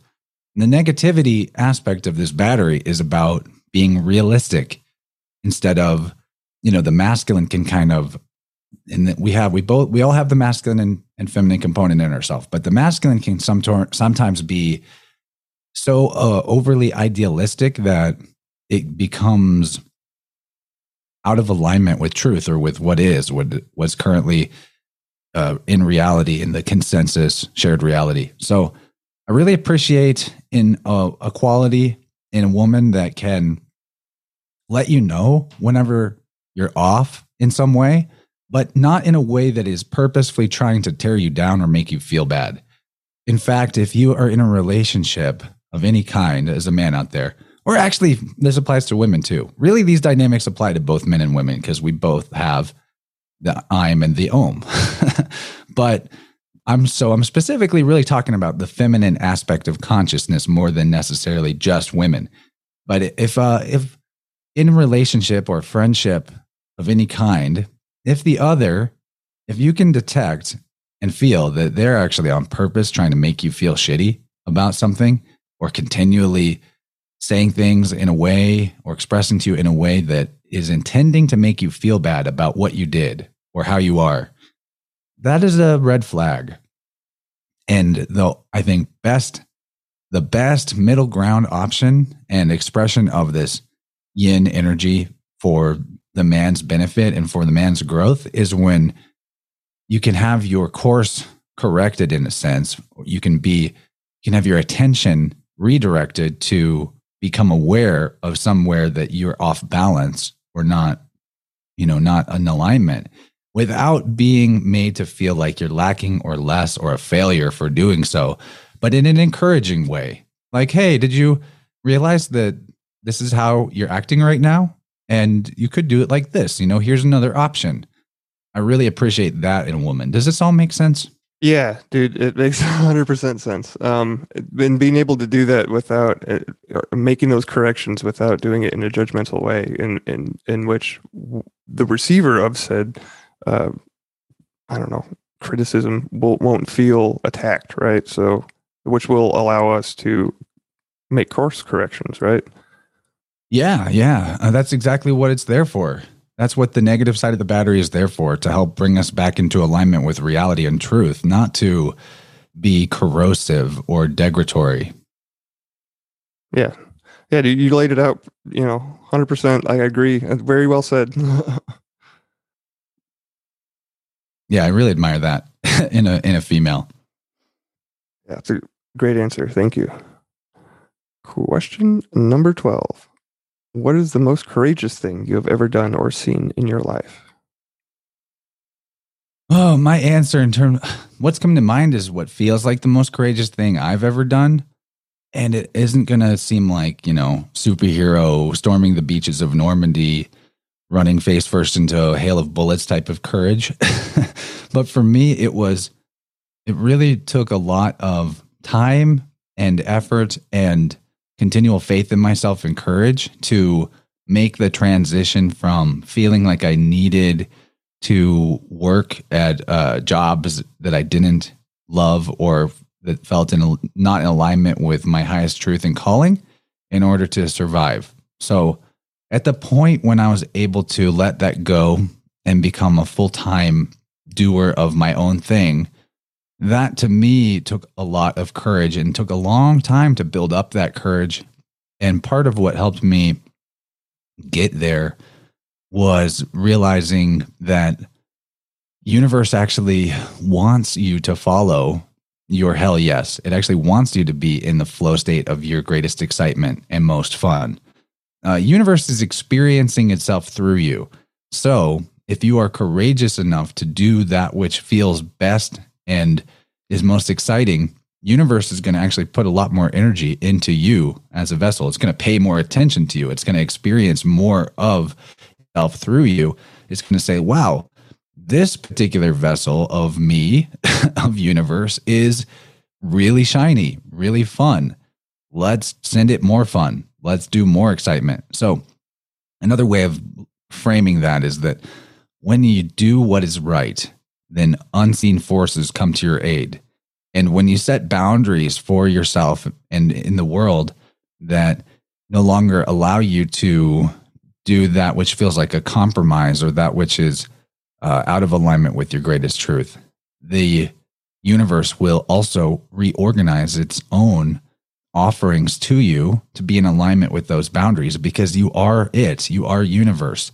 So at the point where you jump off the cliff into your entrepreneurial life or your spiritual path or calling, and you leave behind the childish things of being afraid that you have to follow the herd in order to get the resources you need to survive, that is super in alignment with the highest capital T truth of reality, which is that the external world is literally in your mind, and it is completely a reflection in it, as within, so without manner of your personal energy. So in nature, before all this society and civilization construct was going on, how did human beings even sustain themselves in, this mythical hunter-gatherer state, if there ever even was such a time?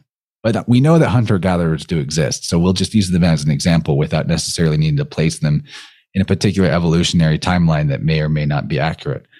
What it is that beings in that particular configuration of life, they exist in nature. Nature provides for them. And when they need what they need, it shows up. Or they do the ritual or the rain dance, or they have a dream about where they're going to find the next big game that they need to bring down and provide food for their village, whatever the case may be. So whenever you take the leap of faith and you have the courage to follow what is right for you, and you trust in it, and you're not feeling like that fear of constriction of it, things have to be a certain way in order for me to survive or be okay, you'll find that each opportunity that synchronistically presents itself to you, if you courageously take that opportunity, even if you don't know where the next opportunity will be, The next one will show up when it needs to, but not until you take the one that you've currently been offered. And it's not like if you miss an opportunity, then you're screwed and you fail. A better way of looking at it is even if one passes you by, there will always be the next one. And the universe is wanting you to trust that that is what flow state is all about. You take this step, then you take that step. And it's like in the Indiana Jones movie, the one about the Holy Grail, where he's got to walk across the invisible bridge. You just keep putting one foot in front of the other. And you may not know what the next step is after that. But it's very much like art. In art, you may have an idea of what outcome you're directing yourself towards, right?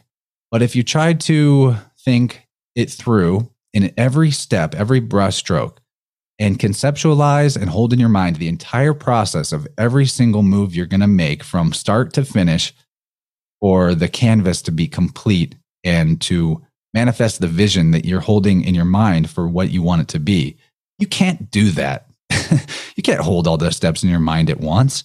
And the universe doesn't want you to be that overloaded with needing to know every little detail about how things are going to play out. Instead, you look at it like the difference between a creative person and someone who believes that they are not creative is that the creative person just does shit, right?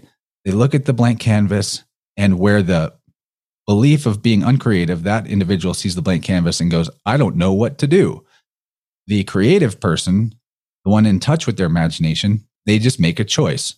They start with one brushstroke, and then that leads them to the next brushstroke. It's just like the question thing. It's just like the dendrites thing. The difference between creative and uncreative is being decisive and not being afraid that you're going to make the wrong decision and ruin everything. And instead trusting that there is no wrong answer when it comes to the creative process. I mean, you may make a decision that in a future iteration of the creative process, because of a previous way things went, you're like, I'm not going to do it that way this time. I'm going to try this way. And that's great. That's learning. That's, you're spiritually evolving. But don't be afraid that you're going to screw up so much that you're going to fail and be ruined. And that definitely applies to taking the leap of faith out of the Babylon matrix and into the flow state of perpetual synchronicity, following your highest and greatest excitement and only allowing for the hell yes and saying no to anything else.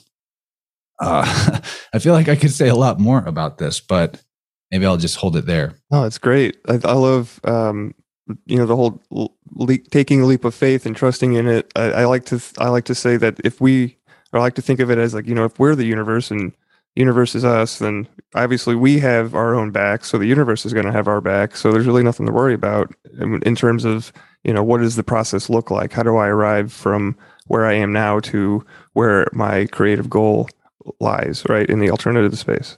So yeah, I thank you for your answer. Well, and I too love that idea of seeing it as in a shiny thing, that the universe will fill the vessels that are making the effort.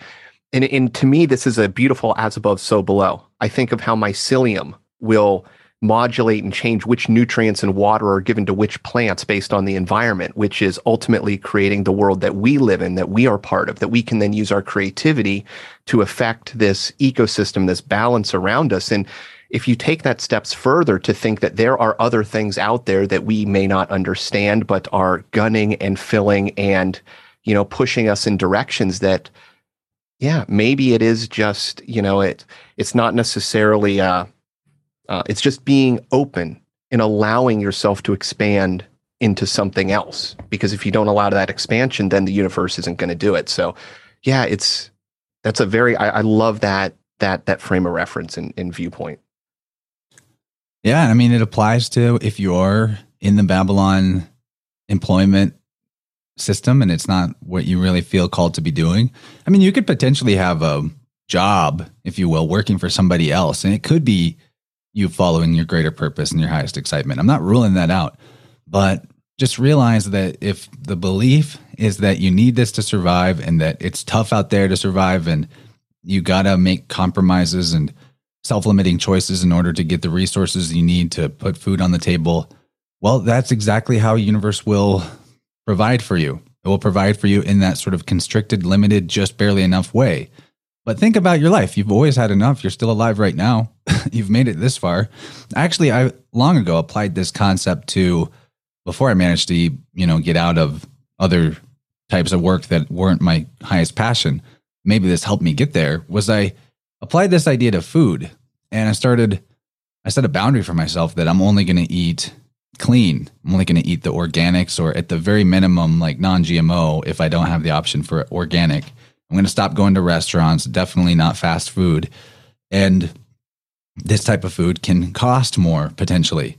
But I set the baseline expectation of what food costs and what food is to this higher standard. And years later, here I am, still okay, still fine on money. It didn't ruin me. It didn't financially bankrupt me that I spent more on money. Whereas other people, the way they see food is just like putting gas in a tank, and the cheapest option will work because we just need to fill that tank. And that also programs universe and programs your own behavior to be able to accept that bare minimum lowest quality. And so, that's what you'll get, and that's what you'll give yourself. And how I look at it is, now that I've got this baseline expectation and knowledge of what it is that food costs if I'm going to be buying it from grocery stores, then everything, I always have enough for that. And then that's my baseline, if that makes sense. So I'm expanding from that as the setting the bar point, rather than in this limited bar setting point. Well, the universe is gunning for your nutrition. So, that's the positive side that the energy is always going to flow to. Definitely. Question number 13. What does it mean to be a man in today's world? I think it means a lot of stuff, but more than ever, I think to express the masculine aspect of our consciousness, to express the I'm right now in the world for men and women. But, maybe especially for men, I guess. It is about standing up for and speaking up for the truth and what is right.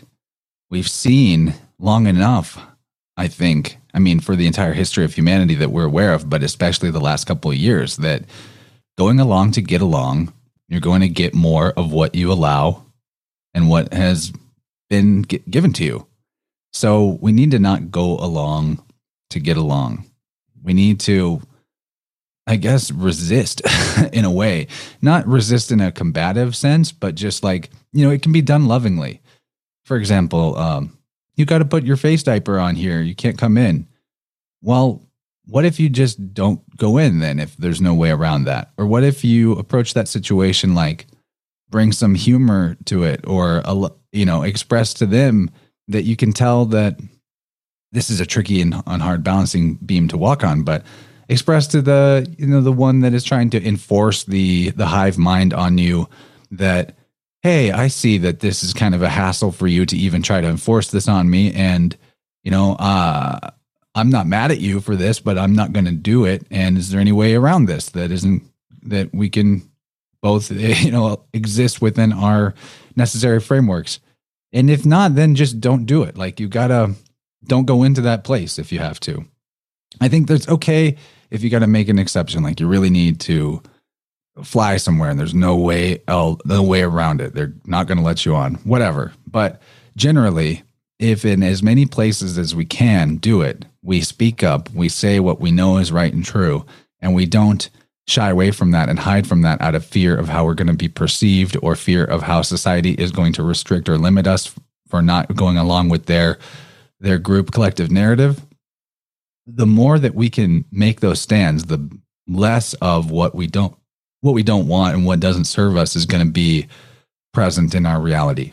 So I know it's a little different in different places for sure, and you don't need to beat yourself up for your ability to be perfect at this, but just as your general guiding principle to stand up for and speak up for what you know is right and what you know is true is the way of the warrior in today's culture, because we're not going out and fighting wars anymore. Hopefully, theoretically, most of us as men, we're no longer in a modality of society where it's particularly necessary to defend our castle against the hordes of barbarians or what have you, but also to be ready for that too.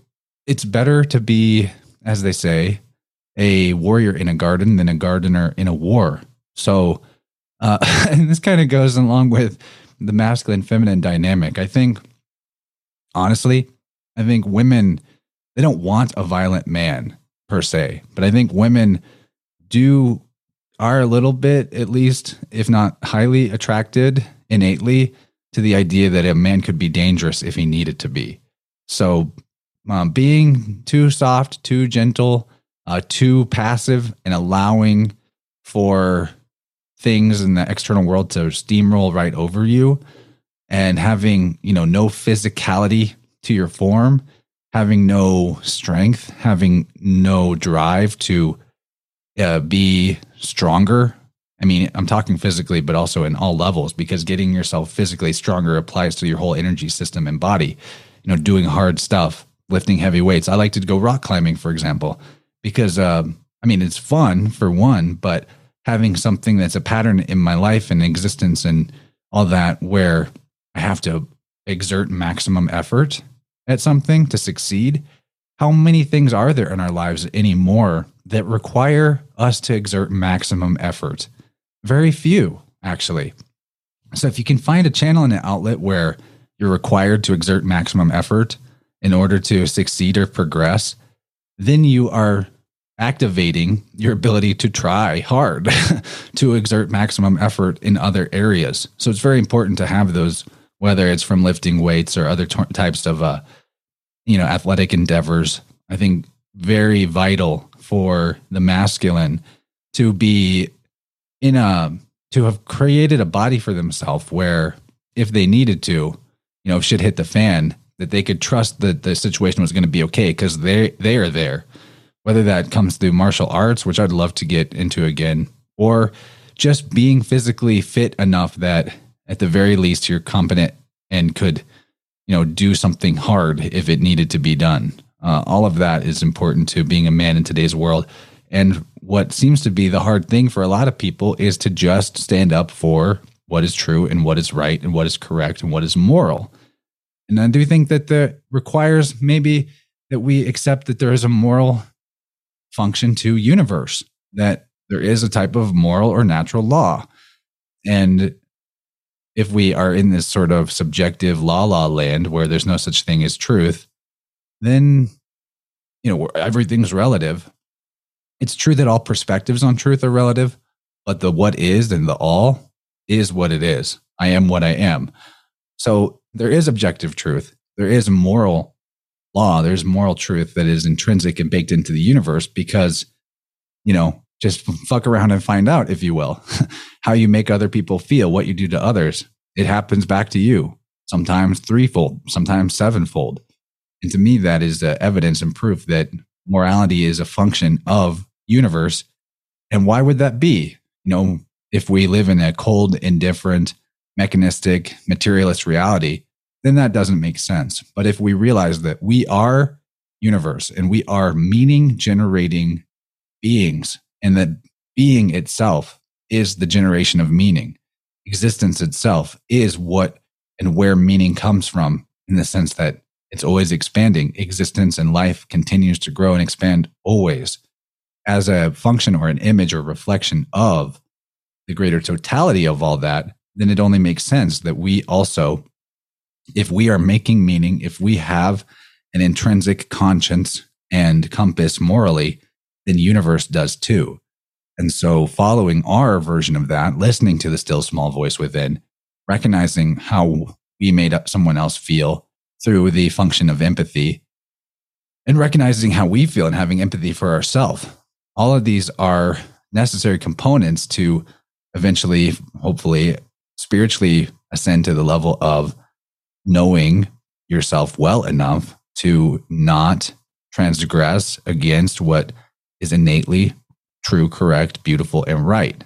And there's a lot more we could say about that, but I think that's generally what the masculine's role is in universe, is to serve and defend and uphold that greater truth of reality, that we are indeed all connected, that the individual, the I'm, as opposed to just the Om is also important, and that they're actually two parts of the same coin. And if we sacrifice the I'm in service to the Om, if we kill our individuality, if we slaughter our ego and join the Borg hive mind transhumanist agenda, well, the Om also suffers. The Om also degrades and loses the generative principle and becomes a lifeless thing, an uncreative thing, and ushers in the reign of cold, dead matter. As who was it that said that?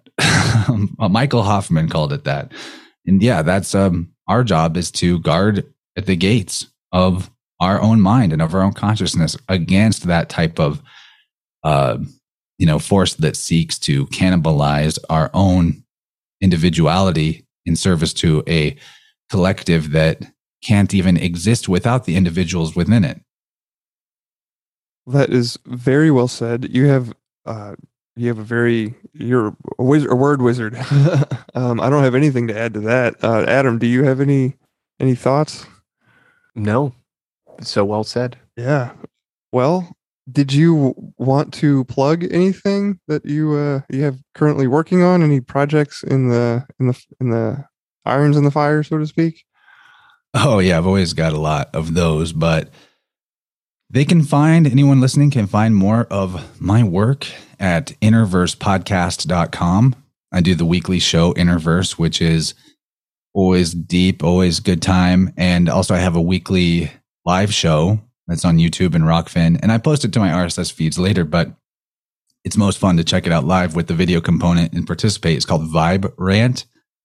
So there's usually 2 shows a week I'm doing of my own, but I'm on a lot of other shows too. And I try to keep everybody updated through my website, and my Telegram group is the best place to stay in touch with me and connect with the community of other Innerversers, if you will. So my Telegram channel will be linked on the website as well under the chat tab, or just search for Innerverse on Telegram. You'll probably find it.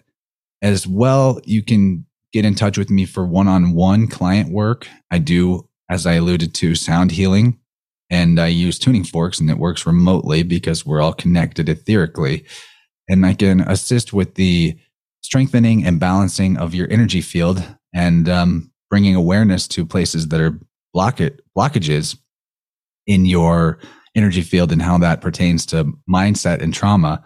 And by bringing your attention to that, it can help your energy flow in new and expansive ways.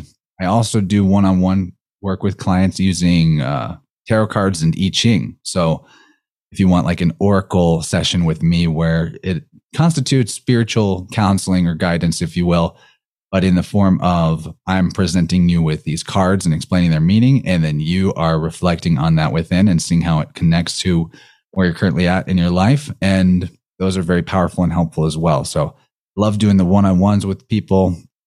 I've also been working on audiobooks as a narrator a little bit. I've only got one out that people can check out so far, but it's called Spirit World, July's End. And it's by Dylan Sakosio, an amazing author, great etymological researcher and syncretist. And that book is extremely helpful for undoing the hex of heliocentrism and priestcraft sorcery that has been cast upon all of us by our, belief of the external savior and our sort of need for that in order to relinquish our personal responsibility for life. And it's time to take that back. It's time to reintegrate and internalize the light instead of externalizing the Most High, because we are all expressions of Supreme Being. We are all Supreme Being, and doesn't put one above the other. It just means that we need to take charge again of who and what we are in our place in the great web of existence that we could enjoy rather than, suffer through.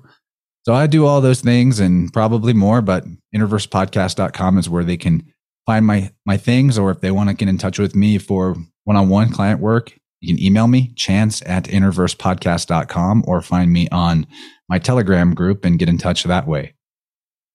Yeah, your Telegram. I'm in your Telegram group. I have been for a while, kind of lurking, but seems like a great community. Telegram is cool.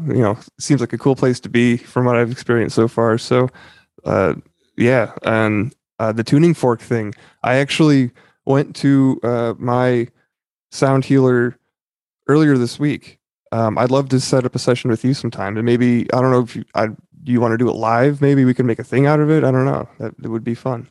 Yeah, let's do that. I'd love to do a session with you. I don't know if I want to do it live because it would be, these one-on-one situations, like it gets kind of personal.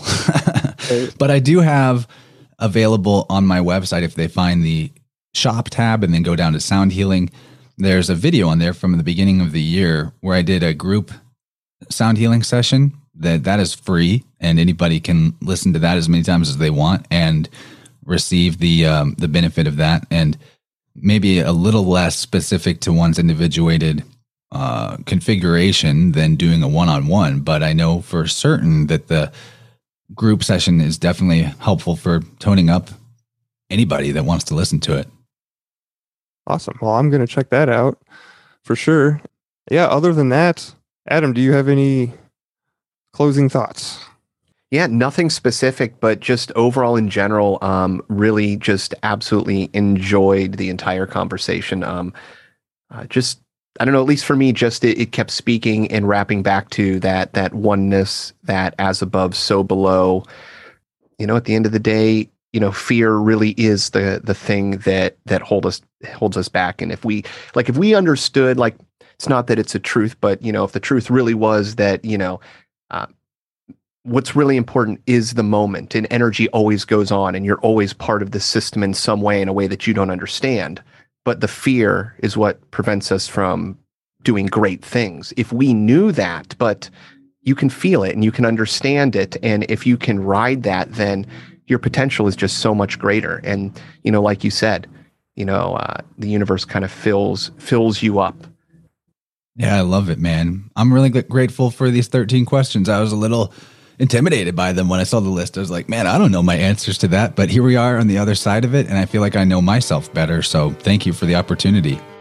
Awesome. Yeah, it's exactly what we like to hear. Awesome. Thank you for carving out some time to spend with us on a Saturday afternoon. Especially on that word time, because, it's the most valuable thing that you can give and offer and present somebody. It is a piece of your place here in time. So thank you so much for that. Thank you, guys. I can't wait to share this with everybody.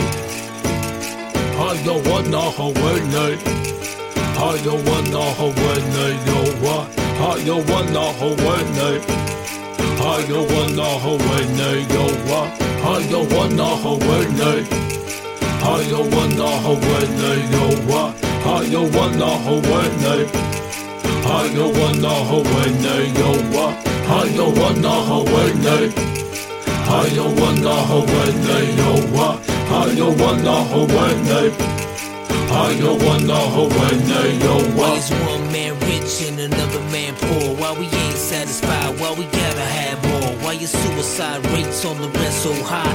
Why I tell you the truth but you say don't lie? Why is being a good father at an all-time low? Why is it acceptable? Yo, why? I don't know. Why she blame him and he blame her? It's useless. Ask yourself this question. Why you making excuses? Why do parents gotta bury their kids? Why we text and drive, not caring how scary it is? Why it's so hard to forgive and leave the past behind? And if you did, then that's divine. Why don't you help your brother when you see him fall? Why do we act like God don't see it all? Why do we call them black, them white, them Asians, and use labels? Now that's racism. I don't wanna Hawaii. Why? I don't wanna Hawaii. No, why? I don't wanna Hawaii. Why? I don't wanna Hawaii. No, why? I don't wanna Hawaii. Why? I don't wanna Hawaii. No, why? I don't wanna Hawaii. Why? I don't wanna Hawaii. No, Why is there innocent people locked up for life, while some people can't say nothing nice? Why do we always gotta question what all of it means? And why won't you follow your dreams? Tell me why. The night when you took my dad, why'd you let me see my grandpa cry? And tell me why. And why do you choose to hide, even though you was born to fly? And tell me why. And why don't we turn from all the hate? And why don't we learn from all mistakes? Why do I keep on wrecking these fat beats? And teachers don't make more than professional athletes? And why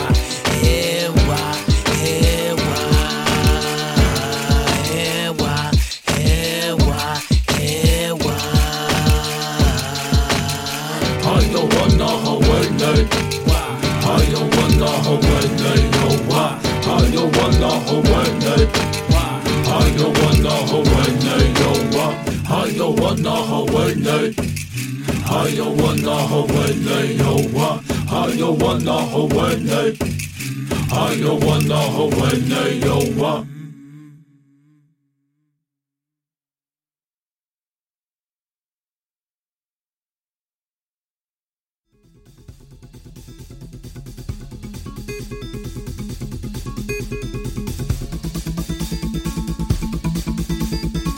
This should be considered entertainment and not therapy. We hope you benefit from our resources available at 13questionspodcast.com.